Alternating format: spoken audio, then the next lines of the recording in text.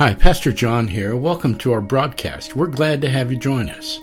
As believers, we're called upon to know who God is, to know His character and His nature. He's our God, and His Word is His self-revelation and our guidelines for living holy lives. He's to be our heart's desire and our highest priority. But if we're honest with ourselves, we'll admit that there are times when other things or other people have greater influence on us than God does. When that happens, they become our God. We'll see this in the story of Joash from 2 Chronicles 24. We're going to join the service in just a moment, but first I'd like to ask you to hang around when it's over for an important announcement. I have a special announcement for those people who are watching online.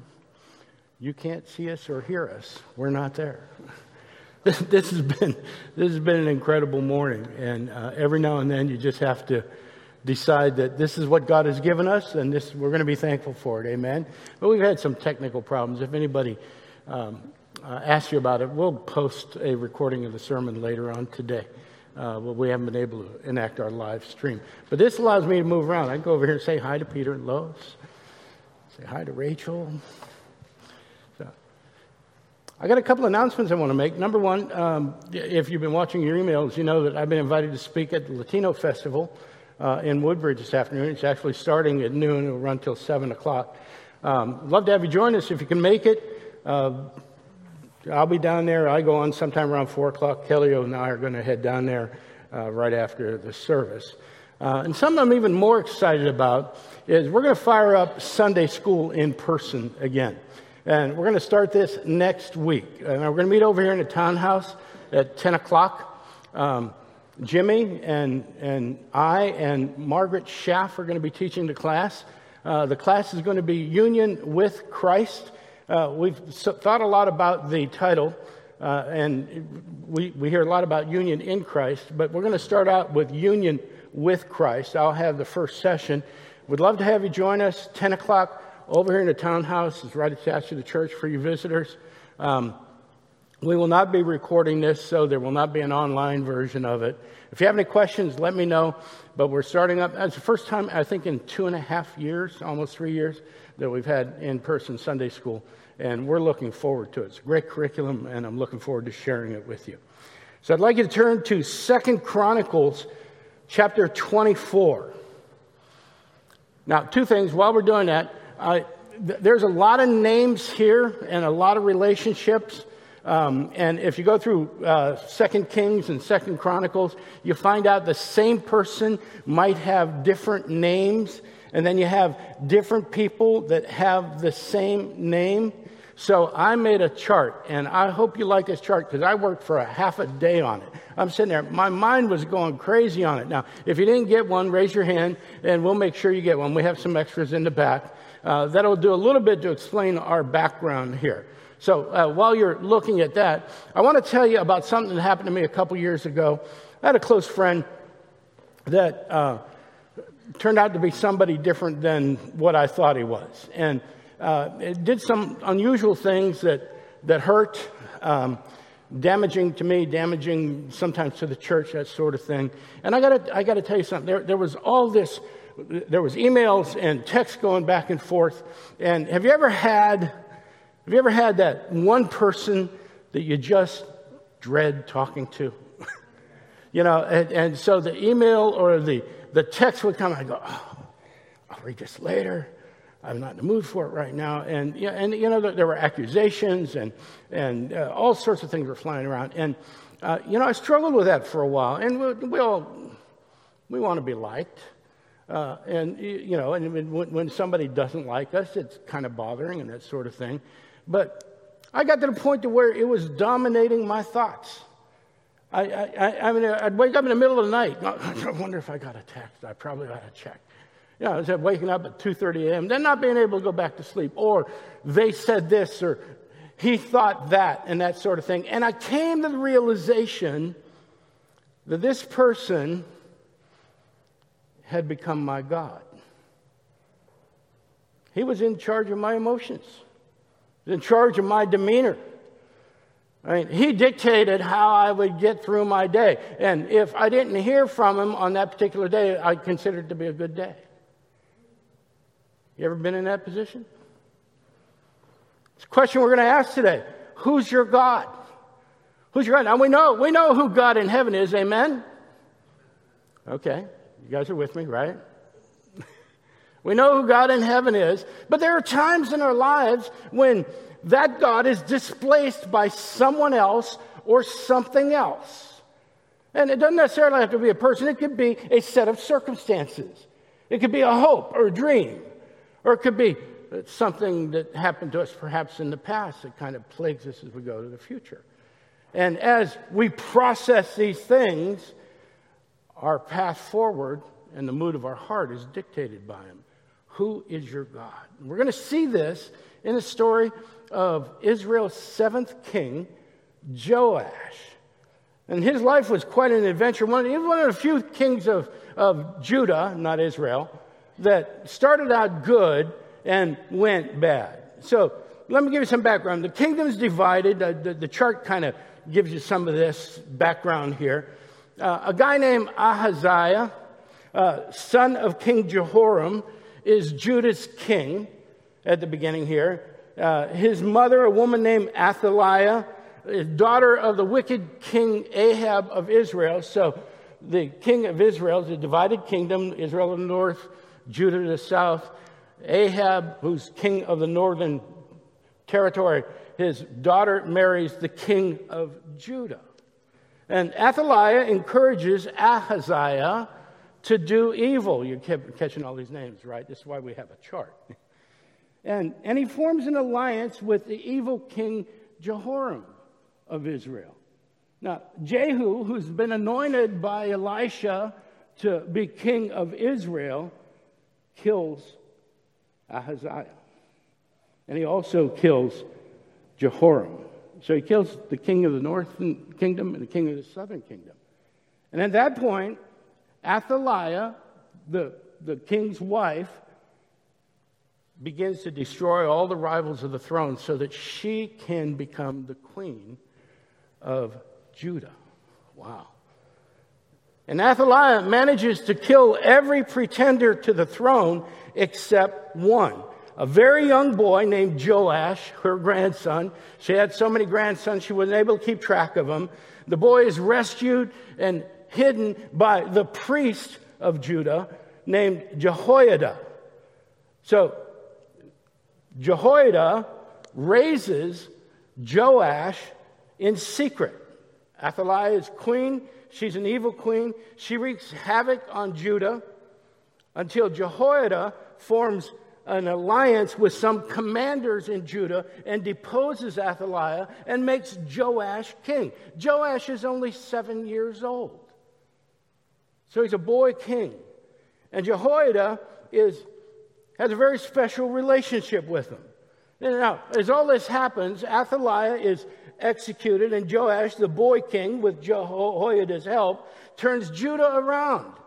He turns them back towards the Lord. He reestablishes the Levitical priesthood. He tears down the altars of Baal. We see them going up and going down throughout the Old Testament. He kills the priests of Baal.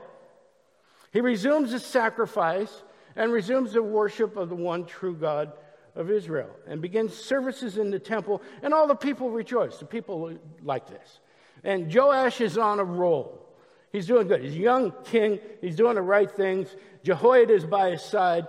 Jehoiada is a good and godly man, as we're going to see, and he's raising a good and godly king. And Judah is once again turned towards God. So this is fantastic stuff.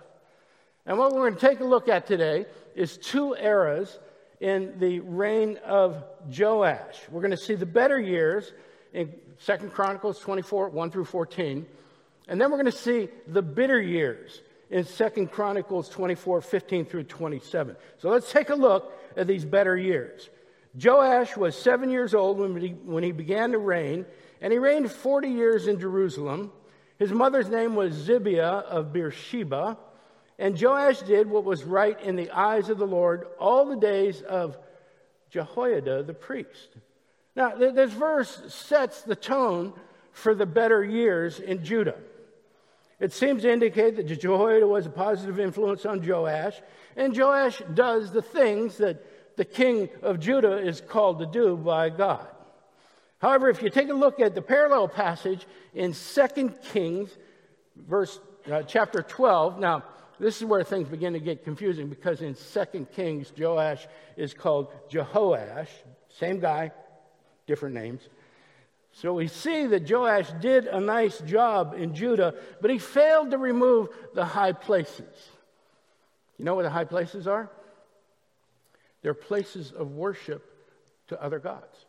So we see this term high places come up frequently in the Old Testament, and it talks about places of worship, maybe a temple, maybe there's an ashram or something set up there where people can go worship a god other than the one true God. Well, Joash leaves these high places in place. He doesn't take them down. And so the Hebrew here also seems to indicate that Joash did well, not with Jehoiada, but because of Jehoiada. Now, this is really important. And we find out that Jehoiada is not just a positive influence on Joash. He's got a relationship with something a bit more intimate. He's like a mentor or a teacher. Maybe even more than that. With his father having been assassinated, Jehoiada becomes a father figure to Joash. And indeed, we see this in verse 3. Jehoiada got for Joash 2 wives, and he had sons and daughters. So Jehoiada is arranging marriages for Joash, and there's a motivation behind that. Joash's entire family is dead, and all of them, good or bad, are descendants of David. That's what the chart shows. And Jehoiada is making sure that the lineage of David continues by making sure that there are sons for Joash. Verse 4 says, after this, Joash decided to restore the house of the Lord. Now, verse 7 is going to tell us the temple has been damaged, but we also know it's been neglected and been used for several years. Probably needed maintenance and repairs just to get everything functional again. Verse 5, and he gathered the priests and the Levites and said to them, go out to the cities of Judah and gather from all Israel money to repair the house of your God from year to year, and see that you act quickly. So we need to get the temple repaired, and we need to do it done quickly, and we don't seem to have any funds, so we're going to have to raise them.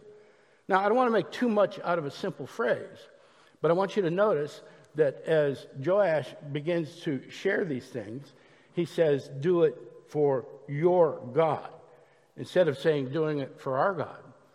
And I think the author, the chronicler, is sending us a signal that somewhere down the road there may be some difficulty here.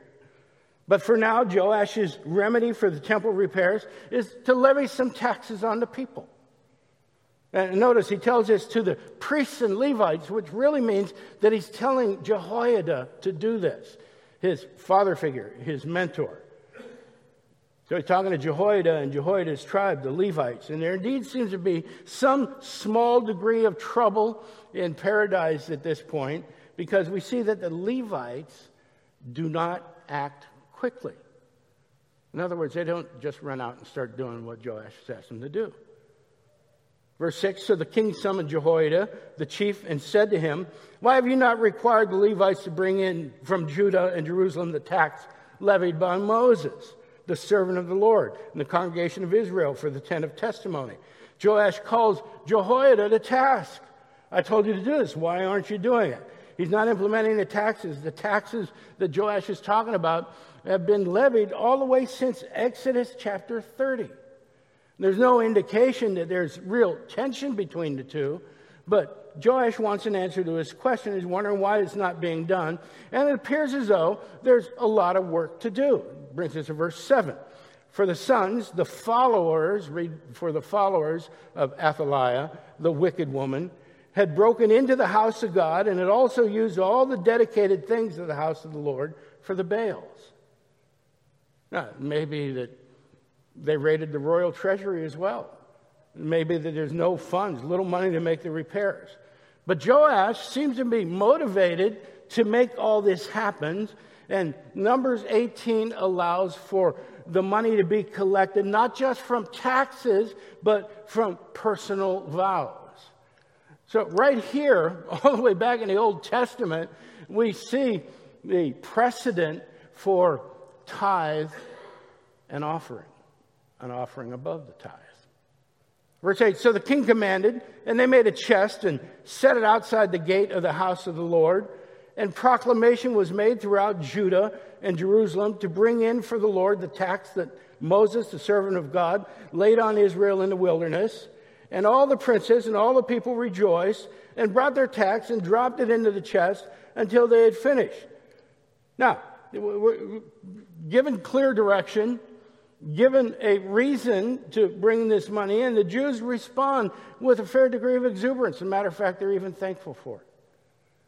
Verse 11, and whenever the chest was brought to the king's officers by the Levites, when they saw that there was much money in it, the king's secretary and the officer of the chief priest would come and empty the chest and take it and return it to its place.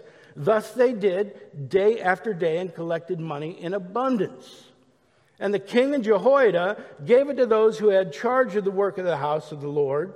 And they hired masons and carpenters to restore the house of the Lord, and also workers in iron and bronze to repair the house of the Lord. So those who were engaged in the work labored, and the repairing went forward in their hands, and they restored the house of God to its proper condition and strengthened it.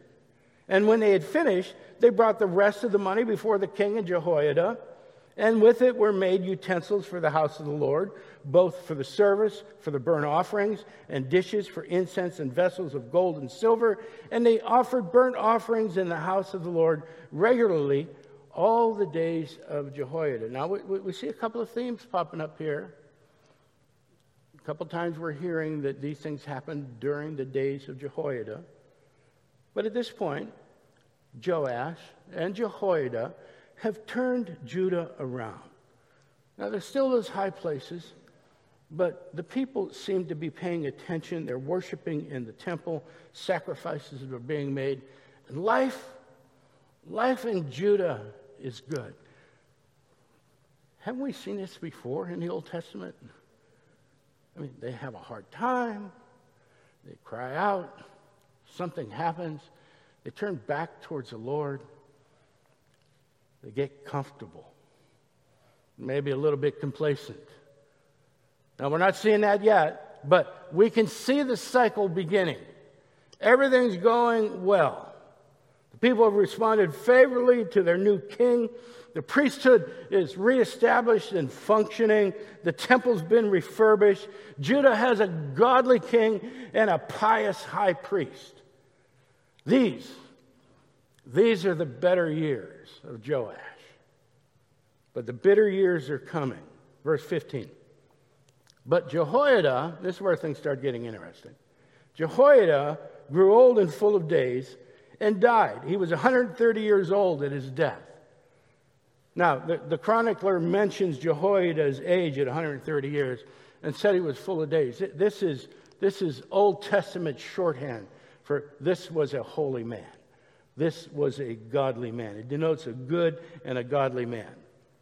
In verse 16, and they buried him in the city of David among the kings.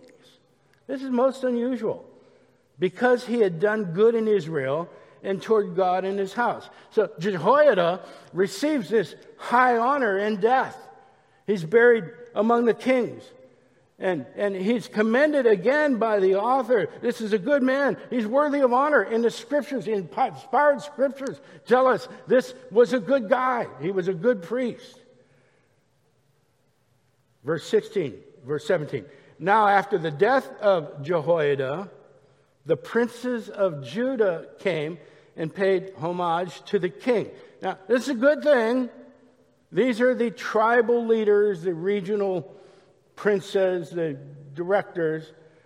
They knew that Joash had a close relationship with Jehoiada, but we need to keep in mind that these princes are the same ones who served under Athaliah when the country was going in the wrong direction. So not only do they come to pay their respects, but they hope to advise, the king. And it says in the scripture, then the king listened to them. Well, that's not so bad. King needs advisors, right? I mean, he needs counselors. He needs people he can bounce things off of. What do they say? Their counsel is devastating. It's devastating. Verse 18. And they abandoned the house. The king listened to them, and they abandoned the house of the Lord, the God of their fathers, and served the Asherim and the idols. And wrath came upon Judah and Jerusalem for this guilt of theirs. So it seems that Jehoiada was a restraining influence on anybody who would try to lead Joash astray. And now that Jehoiada is gone, these guys move in and amazingly persuade Joash to abandon all the good and godly things that he accomplished. This is somewhere around 27 years into his reign. Verse 19 says, yet he, God, watch this. This is beautiful. Because we kind of have this mindset that when we mess up, God gets mad at us, don't we? And I mean, people tell us that's the story of the Old Testament, that there's this vengeful, angry God in the Old Testament. But that's not what we see in the Old Testament. We see incredible grace. So Joash has done all this great stuff, and it seems like in a day, his mentor departs, and these guys go, that wasn't worth it. We had such a good time back then. People were able to do everything they wanted to do. You need to reinstitute those high places. Get those people out of the temple. Taxes are too high. We don't have to keep spending all this money and everything. We can do fine without all that stuff. And Joash goes, that sounds good. And God's wrath begins to descend. But watch what happens. Yet he, God, sent prophets among them to bring them back to the Lord. This is an act of grace. This is not fire and brimstone falling down on Jerusalem. This is God going, wait a minute, what are you doing? This is the Spirit of God moving among His people saying, don't do this. This is bad stuff. Oh, we wish we had that, don't we? Don't we wish that we had somebody to grab us by the arm and go, don't do that. That's bad stuff. Kind of like the Bible. Kind of like the Holy Spirit living inside us. I mean, don't we have an advantage over these guys? All they had was some guy standing there, don't do that. We got the Spirit of God going, God, stop. Why are you doing it? These are all expressions of grace, and what they show us is that, every now and then we're going to mess up. Every now and then we're going to drop the ball. God's not mad at us. He's a God of grace and mercy. There will be consequences for the bad things we do. I mean, we see that over and over, but they're not eternal. We don't get kicked out of heaven because we slipped up one time, or maybe even 10. God's grace right here in Joash's reign. The prophets say, turn back towards the Lord. These testified against them. Second half of 19 says, but they would not pay attention. Verse 20, then the Spirit of God clothed Zechariah, not the same Zechariah we see later on, the son of Jehoiada, the priest. And he stood above the people and said to them, thus says God, why do you break the commandments of the Lord so that you cannot prosper? Because you have forsaken the Lord, He has forsaken you. God, once again, sends a prophet to give the people, to give the man He made king of Judah a chance to turn back yet again. All these people have been in the temple. They've done the right thing. They've lived in the blessings of the Lord. And again, they're turning away. And like Jehoiada, Zechariah is a priest. And he warns them. How are they going to react? Verse 21. This is amazing. But they conspired against him, and by command of the king, they stoned him with stones in the court of the house of the Lord. Thus Joash the king did not remember the kindness that Jehoiada, Zechariah's father, had shown him, but killed his son. And when he was dying, Zechariah, he said, "May the Lord see and avenge." Now the NIV, I like the translation of the NIV here. It says, "May the Lord see this and call you to account." The phrase is used to denote someone looking for something from the Lord. Zechariah is saying, you know something? I'll give you the Kavakis paraphrase. You failed to act in faith, and now you're going to suffer judgment for it. This turns out not to be a curse, but a prophecy. Watch what happens, verse 23. At the end of the year, the army of the Syrians, here come those bad guys again. Isn't it amazing? We see these names pop up: Assyrians, Babylonians, Chaldeans.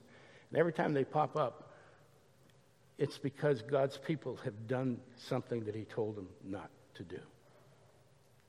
And if we read the scriptures carefully, we find out that God raises these hordes up to punish his people, and not to exact punishment upon them, but to turn them back to him. And so the people of Judah have done exactly what God told them not to do. God sends this gift of grace, the prophet Zechariah. They refuse to listen, and all of a sudden the Syrians are knocking on their door. Came up against Joash. They came to Judah and Jerusalem and destroyed all the princes of the people from among the people and sent all their spoil to the king of Damascus. Though the army of the Syrians had come with few men, look at this, the Lord delivered into their hand a very great army, because Judah had forsaken the Lord, the God of their fathers. Thus they executed judgment on Joash. God uses a pagan army to get the attention of his people. When they had departed from him, verse 25, leaving him severely wounded, his servants, watch this, conspired against him because of the blood of the son of Jehoiada the priest, and killed him on his bed. His own people assassinated him. So he died, and they buried him in the city of David, but they did not bury him in the tombs of the kings. Did you catch that? His own people assassinated him and then refused to bury him in the place of honor. Jehoiada is buried with the kings. Joash is not.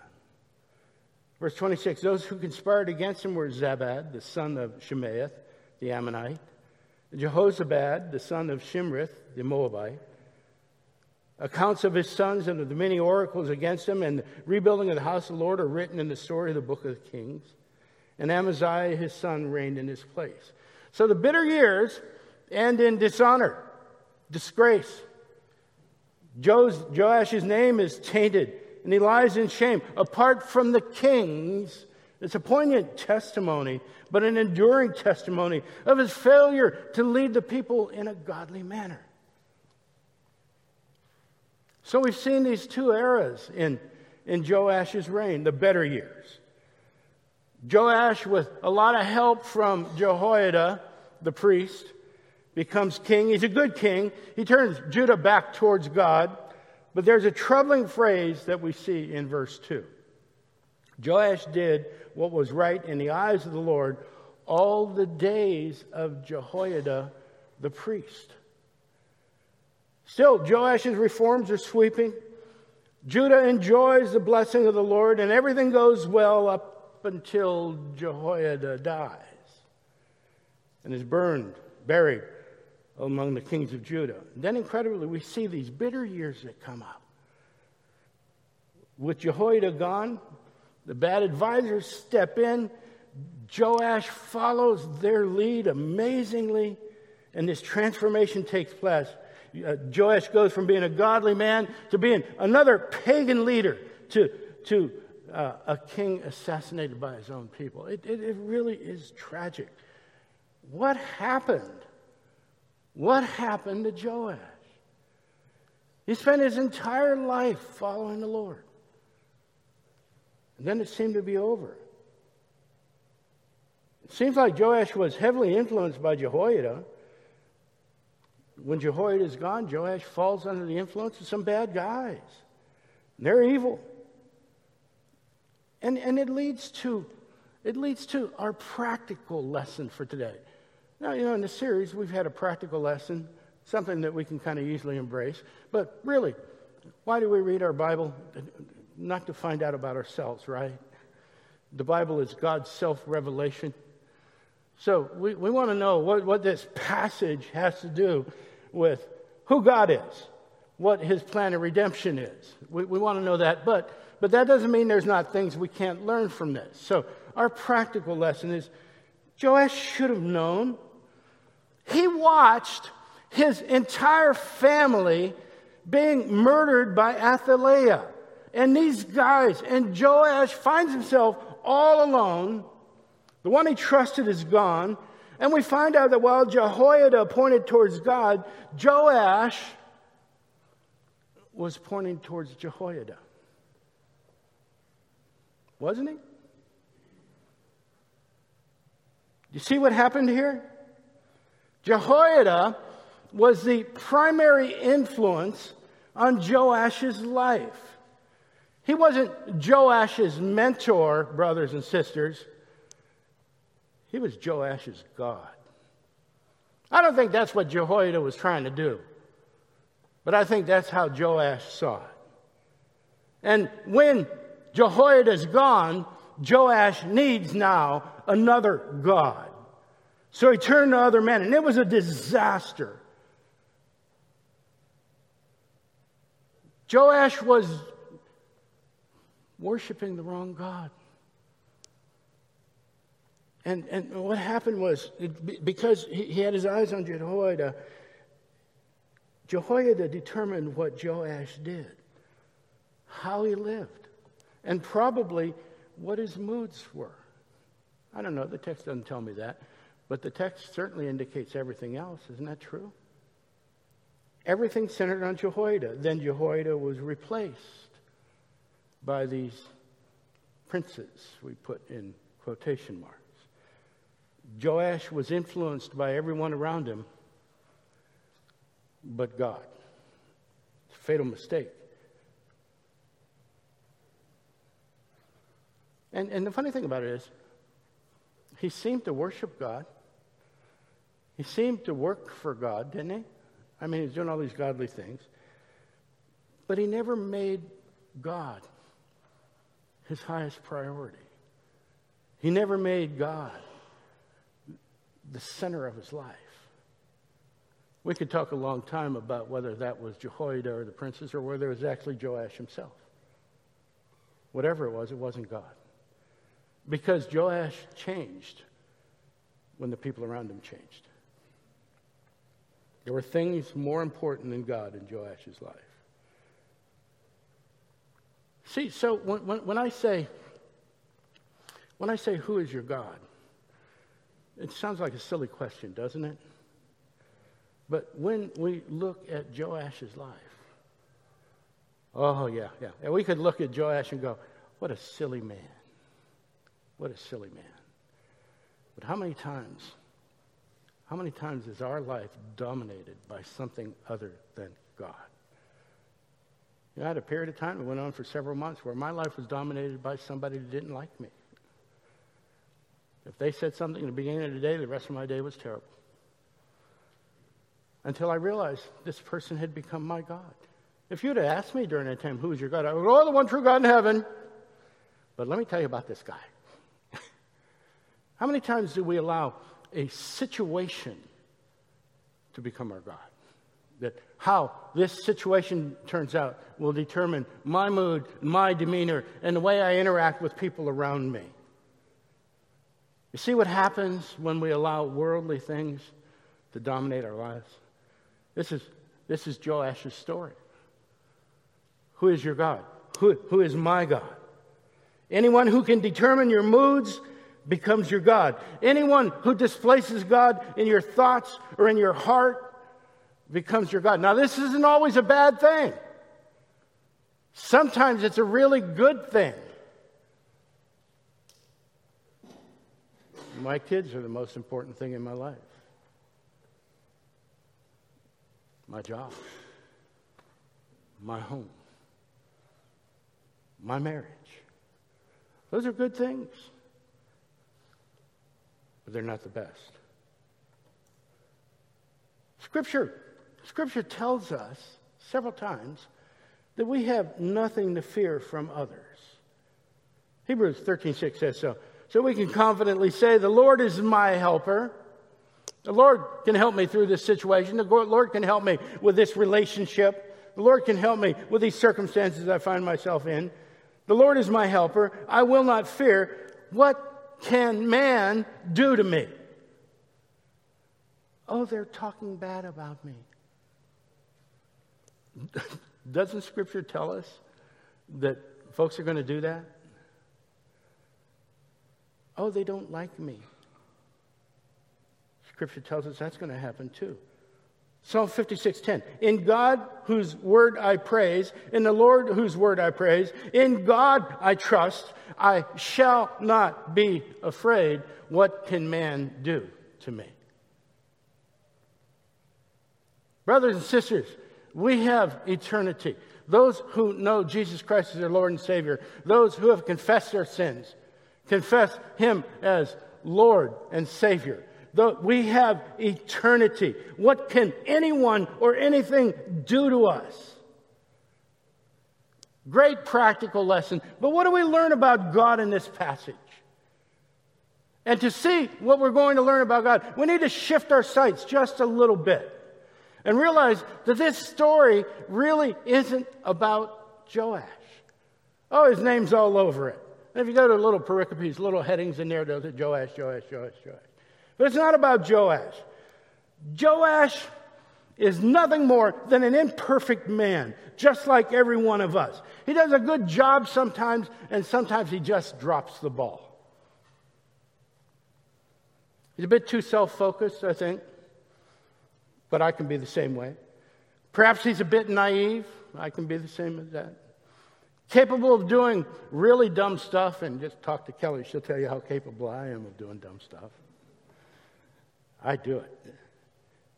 But look at Jehoiada, a chief priest, a good and a godly man who dies and is buried with kings. Most unusual. There's only one king priest that we see in Scripture. It's another man like Jehoiada. That's a guy named Melchizedek, the king of Salem, who receives a tithe, a king who receives the offering of a priest in Genesis chapter 14. You can look that up later on this afternoon. And later we hear this about Jesus in Hebrews chapter 5. Watch this. So also Christ did not exalt himself to be made a high priest, but was appointed to high priest by him who said to him, "You are my son, today I have begotten you." As he says also in another place, you are a priest, Jesus. You are a priest forever after the order of Melchizedek. So Melchizedek appears to show us, to give us a template, a pattern, that a king can also be a priest. And he does this to pave the way for a man who is honored as king and respected as priest, so that we can understand. He does this to pave the way for Jehoiada, so that we can understand that a priest can be a king, so that we can understand that when the ultimate high priest and the King of Kings and the Lord of Lords shows up, God's not doing a new thing. He's been telling us about this for 4,000 years. God says, don't be surprised. I've been giving you these examples. I've been showing you what I'm about to do. So we see in Jehoiada a priest, a man who's buried with kings, and in Christ, a king and a priest who's buried with men. Why? So that we could be with him.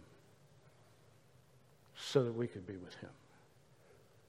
Our high priest, our king, is God and one of us at the same time. He's got all over Jehoiada and Melchizedek. He's the perfect king, the perfect high priest.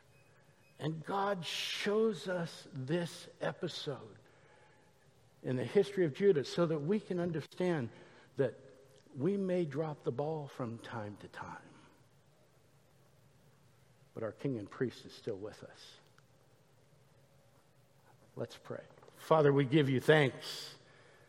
We give you thanks for these men and women of old that reveal so much about you and then reach deep into our hearts and touch us where we are today.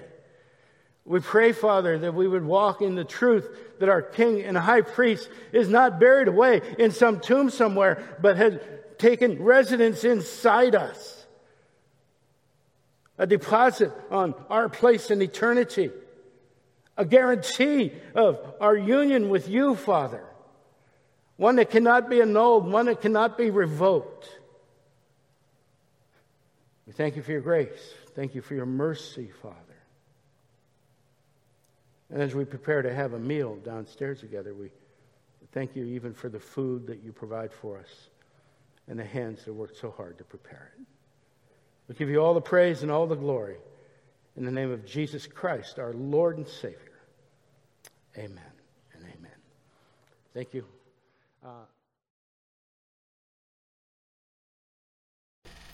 Hi, Pastor John here. Welcome to our broadcast. We're glad to have you join us.